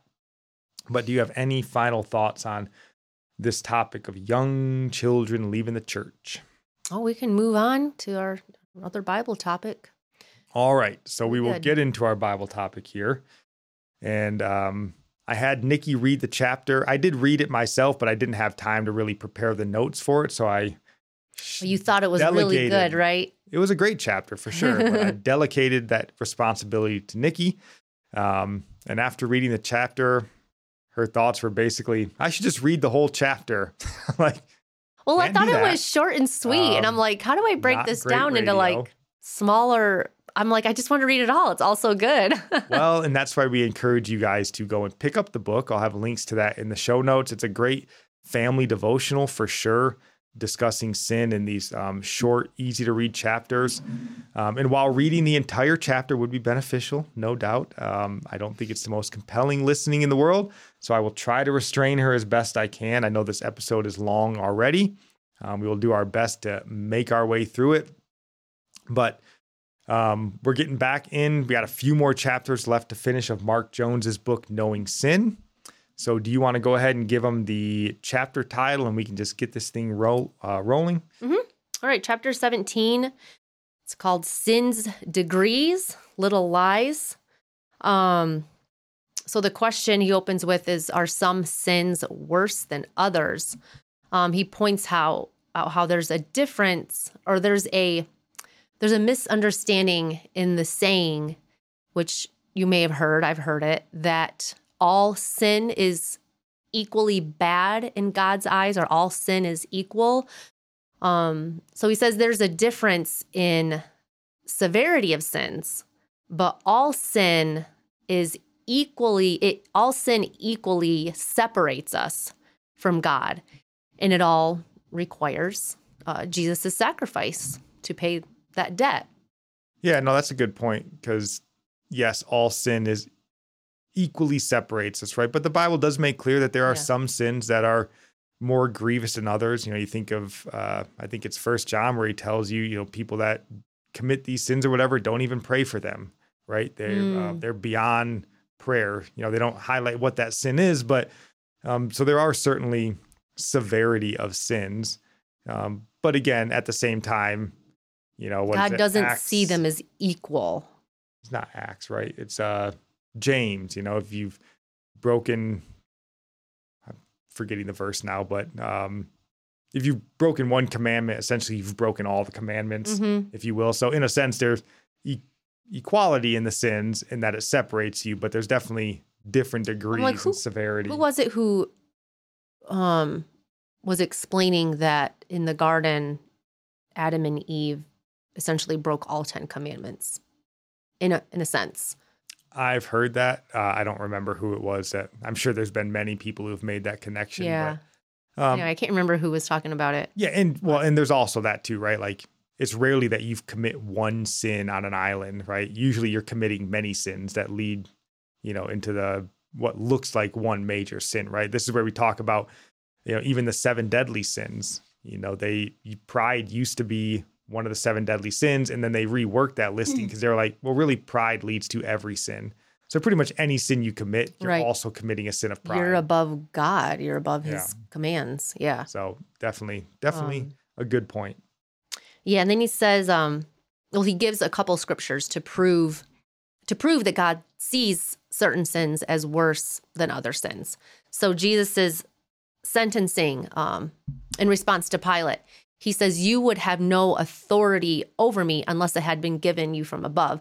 Therefore, he who delivered me over to you has the greater sin. And that's John 19:11. And so Mark Jones says that not all sins are as bad as others. And he lists 3 biblical reasons for the degrees of sins. So the first one, he quotes Matthew 24. I don't know if I wrote that down in the book here. Oh, he says there will be differing degrees of punishment for the wicked on the day of judgment. And I'm probably not going to say the names of these cities right. Our Lord's indictment against Chorazin and Bethsaida seems shocking when he claimed that it will be more bearable on the day of judgment for Tyre and Sidon than for you. Or Tyre and Sidon. Yeah, I never knew how to pronounce that. That's Matthew 11:22. And then for Capernaum, he says Capernaum will be brought down to Hades, and again that it will be more tolerable on the day of judgment for the land of Sodom than for you. So he says those with greater light offered to them will face a stricter judgment. Their refusal to believe a clear gospel summons is a greater offense than those who did not hear it explicitly preached. So I thought that was a good explanation there. No, I think that's good. The amount, I guess, the amount of light or the amount of access to the light that you've had increases the severity of you walking away. And that's, was it Hebrews 6, right? Those that have come so close and yet walk away, they can't return back to salvation or whatever. Like, so that's in the same sense that you can be an unbeliever your whole life and come to faith in Christ and be saved. But if you've come so close, even look like you're saved and then turn your back on God, says you can't be saved anymore. That's more severe. You were so close to the light and left. Whereas somebody who lived their life in darkness and never saw the light until the end, they can still be saved. So I would say definitely severity there. Underfoot, Son of God. And I think we don't hear that enough. So many people are like, no, God's mercy is great. There is a point where you are judged while you're still alive. That's scary. Well, yeah. And that's the thing, we don't discuss, which is why we're talking about sin here, because we don't discuss sin enough. We don't discuss the damages of sin, the evilness of sin, the separation of sin, right? We just focus on God's grace will cover you. God will, he loves you. He forgives you. That's a good message. It's true for sure, right? But we also need to know that sin can separate you and it will send you to hell and you will die in those sins separated from God for eternity. So don't just dabble in it and go, well, God's grace covers me. To a degree, sure, but it doesn't have to, right? And there are sins like John mentions that don't even pray for these people. Hebrews 6, no, they've gone too far. They can't come back now. That needs to be addressed as well. Yeah, this was this chapter really makes you just stop and think. It is scary. Okay, so second, he talks about the blasphemy against the Holy Spirit, which they call the unforgivable sin. Yep. He talks about the Pharisees, how they attributed the miracles of Jesus to Satan, that he casts out demons by Beelzebub. I wonder if this is also, we talked about Andy Stanley and Zach Lambert, right? Those who attribute, these LGBTQ affirming pastors that attribute your sinful lifestyle to that's how God made you. It's just doing the reverse. Yeah. It's like they're attributing a sinful lifestyle to, essentially they're telling you God is leading you into sin. They are blaspheming his name. Very dangerous. Sorry, I was just seeing, I was going to read a little from here. He talks about just the persisting in hatred against God. There's no possibility for forgiveness. So the third one, the intentional sins, what I brought up before, like sinning with a high hand, just how prevalent that is today, the pride in the sin. And like you said, saying that God approves of it, those kinds of things. That's a very high degree of sin. Yeah. And then he talks about, intentional versus unintentional sins. In Numbers 15, it says the person sinning unintentionally must offer a sacrifice and the priest make an atonement before God for the mistake, the unintentional sin. And it says, however, those who sin with a high hand are cut off from the people of God because they have openly despised God's word and commandments. It says such a person's iniquity shall be on him. Yeah. It's scary. So there are degrees of sins. And then he gets into ranking sins, less or more serious. Is this where he has? Oh, no, that one's not there. But anyway, he discusses why, like, a sin against a man versus sinning against God is less heinous. So speaking blasphemy against God is worse than speaking blasphemy against our neighbor. Right. Like, they're both sins against God, what you do to one person, but it's about the name of God, I guess. He says the aggravation is heightened when directly against God, like what the Pharisees did with saying Jesus' miracles were the working of Satan. So he mentions like murder is usually worse than bearing false testimony, unless that false testimony leads to the murder of many individuals. Right. Adultery is more serious than stealing, since all adultery involves stealing, not all stealing involves adultery. So, yeah, it's true. So coveting another man's wife, he says it's not as bad as killing another man's wife. Right. Yeah, And we I would think agree. That makes sense to think- us, but I Yeah. think it gets lost when you just don't focus on, again, the seriousness of sin. Mhm. You know, when you just sort of broad brush sin as it's all something God can forgive. And there's no, just he loves you and whatever, he'll forgive you for it. But you really need to, I think, spend time focusing on sin. Like you mentioned, sins of a high hand or, sins against the Holy Spirit and these sorts of things that are more grievous. And hopefully that would lead you to more serious repentance. Yeah. If you are found to be committing these sorts of sins. Yes. So he goes into how particular sins can become aggravated, meaning that something that makes the sin worse. So he talks about the one sinning, the one sinned against, and the nature of the sin. So I just liked his examples in here. He said, consider two situations involving theft. First, a pastor steals money from the church, offering to pay gambling debts and continue visiting a prostitute. Second, a 7-year-old boy steals a few dollars from another student at school to buy some snacks at lunch. Clearly, the pastor's sin is more serious and aggravated by differences in the categories mentioned. It is important to remember in our doctrine of sin and its aggravations that everyone to whom much was given, of him much will be required. Well, and that makes me think too, right, of James 3:1. We talked about, teachers will be judged more harshly. Yes. And I think that could be seen in the same sense that you're closer to the light. You have more access or understanding of the light. So for you to sin against God in that manner means you're going to be judged. So in that same church, right, they're both stealing. The pastor's going to be judged more harshly than the young child, not only because his sin is greater, but because he's closer to the light as well, if you will, in a sense. Right. So he's going to be judged even harsher for that same sin.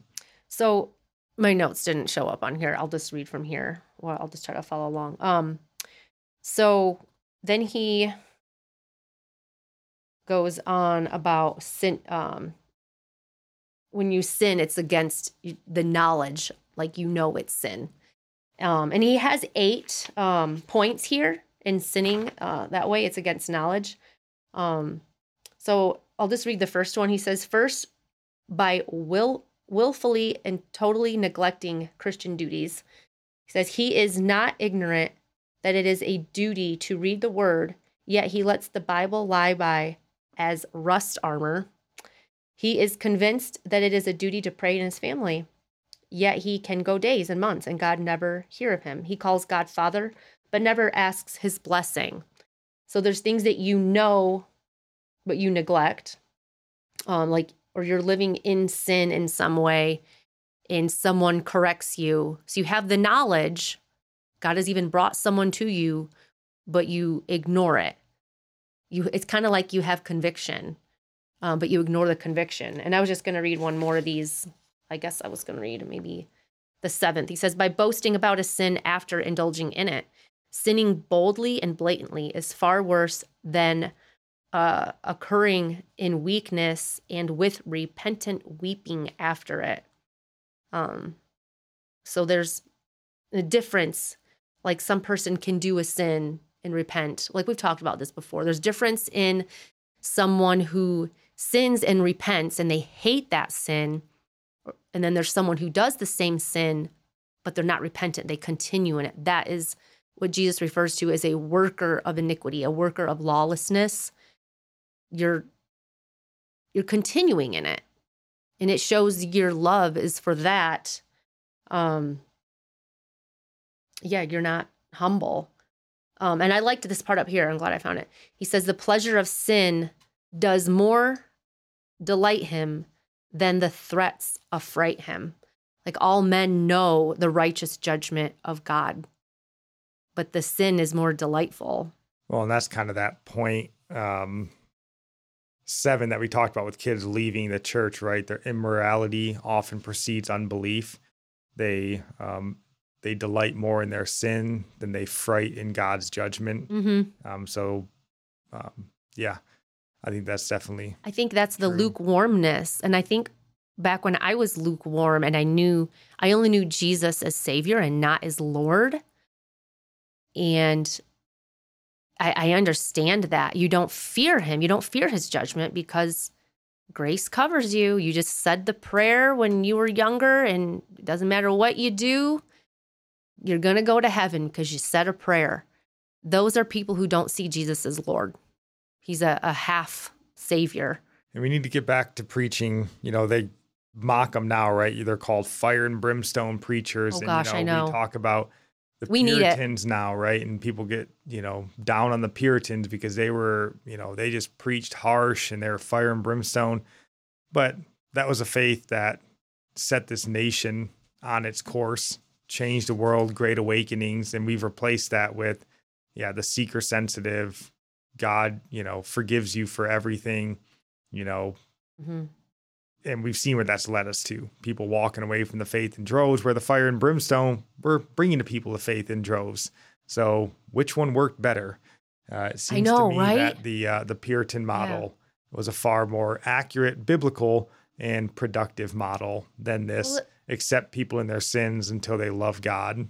It seems like a terrible idea. I don't know why people are trying to reinvent it. All right, do you want to give maybe just one more point out of this? Yeah, I'm just going back a little bit because it was a good example. It says how we can apply this just to different aspects of our lives. But in terms of responsibility, he says, for example, a father as head of the household has a greater responsibility to promote godliness in the home than his children do.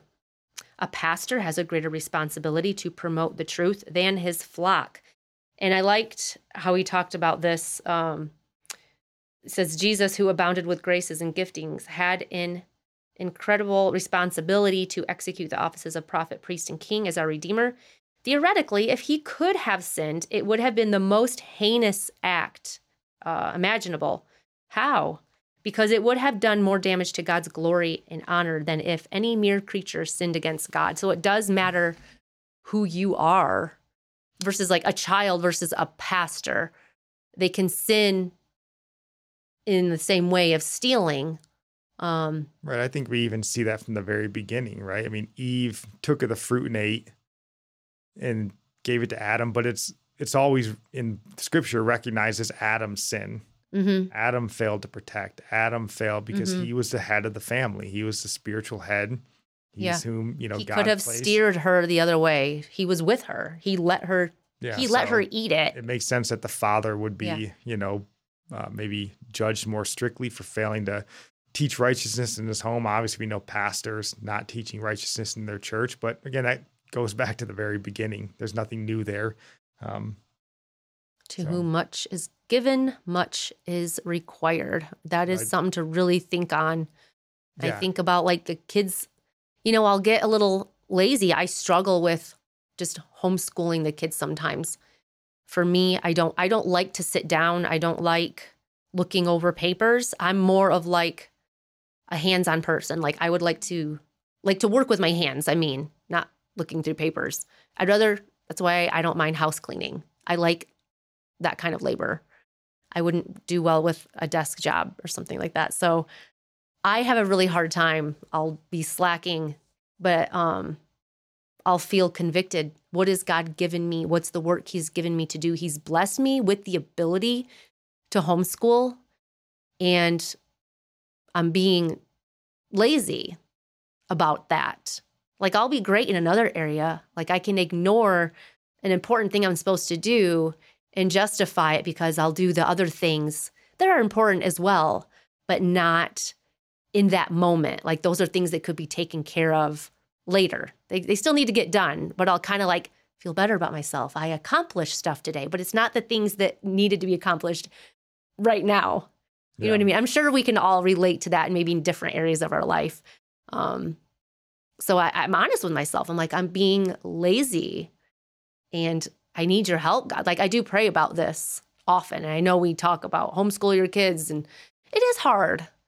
It is hard. You're not just dealing with the paperwork part. You're dealing with kids' attitudes. Well, it's definitely, kids. certainly never easy. No. So I can't I feel like, oh, I'm a hypocrite. I'm yelling at them for being lazy and not doing their work. But I'm like, I'm being lazy and not checking their work all the time. Well, we're the parents. It's not the same. But I will just end on this idea of sins, different levels of sin. And Nikki mentioned, to whom much is given, much is required. Yeah. And I would just impress on anyone listening here, as American Christians, we have been given much. Nobody in the history of the world has had more access to Bibles, teachings, sermons, churches, freedom. Nobody has been given what we've been given. So for us to walk away into the depravity that we're walking into, I would say is more grievous. And we should consider that in our own lives, that, just like the Bible warns against the rich in this world, well, we are the rich in America. We're the richest that have ever lived. So we are who they're talking about. Just the same as to whom much is given, much is required. We are those whom much was given. So much is required of us as well. So when you read those passages, consider yourself, because that's who it's talking about. You are that person. You are the rich one who's been given much. Much is required of you. So consider that in your own life. Look at your own sins. They are more grievous because we've been given more. We have more access. So take them serious. Don't be of the mindset that grace covers me, so none of it matters. It certainly matters. Eternity matters. So take them serious.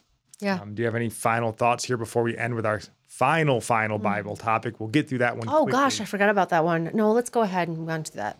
All right. We do want to end. We told you guys we're going to spend this year looking at eschatology, trying to formalize our views on end times.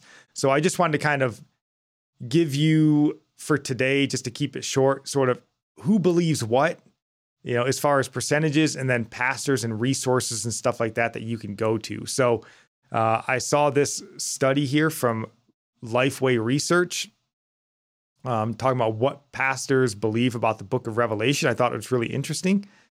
Down here, according to Lifeway Research, 60% of pastors are premillennial, 21% are amillennial, and only 9% are postmillennial, which I thought that was surprising.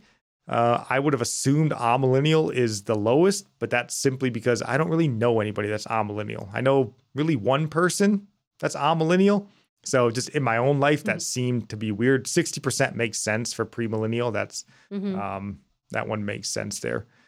And then going on down further, it says, which perspective on the millennium? Oh no, not that one. That's not what I wanted to read. This one. What method of interpreting the prophecies in Revelation best describes you? So 28% of pastors are futurists, 8% are idealists, 5% preterists, and 3% are historicists. That seems weird to me. I would not have guessed that 8% of idealists. I, again, would have assumed that was the least common of them. But if you saw that study, it says 51% of pastors hold a mixture of those views, which to me says 51% of pastors have not taken the time to study this topic out properly. And I think that's a shame. Now, I could be wrong. Maybe they have, and they have a mixture of views. But to me, that kind of says I don't know, man. They're just the pan millennials, right? It'll pan out in the end. Don't take it that serious. That's the way I read that. You have to have at least some understanding, like a partial understanding. You don't have to say you understand all of Revelation, because there's parts that I would say. I refuse to admit that. I will understand it all. One thing, but I'd say Certainly. the other section, I'm like, that might mean, I don't know. Yeah, I mean, so maybe there is some, right? A mixture. You got a little bit of like. I think you can have a mixture after studying. I don't think that means you didn't study. Not acceptable. Because there's more than the views presented. You need to be rigid, uncompromising in your view. You can come up with your own new view. Kidding. Yes, a new view. Category. Oh, that's exciting.